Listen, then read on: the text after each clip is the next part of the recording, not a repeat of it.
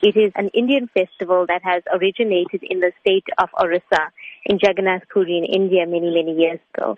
It's a pastime of Lord Krishna where his devotees pull him back on the chariot to Mathura, and also at that time bringing him back into their heart. All over the world, actually, the Rath-yatra festival or the Festival of Chariots takes place annually at so many ISKCON centers around the world. And we just find that people are more receptive to joining in the celebration and the festivities. What can members of the public expect at the Festival of Chariots? We have a wealth of activities planned, and, the organizers, we've been at it for many, many months now. There's something for the children. We've got a Blue Mountain themed village for children, which will host spiritual activities.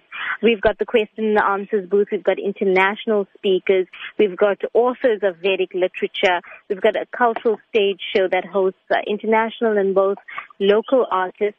One of the highlights on the cultural program is 2 drama performances, and that's produced by Canadian-born Swami, Bhakti Marg Swami, who arrives in Durban just before the festival. And we've got one world premiere that's happening on our stages this year. We've got a lifestyle tent. We've got body art. We've got Vedic cuisine. There's so much happening at the festival. Is there an entry fee involved? No, there's no entry fee. It's a free festival, and to all the visitors of the festival, there will be free vegetarian meals provided on all 4 days of the festival. What is the duration of the festival? It is 4 days over the Easter weekend. It starts on Friday at 10:30 a.m. with the traditional chariot parade that kicks off outside the Tropicana Hotel on the Marine Parade.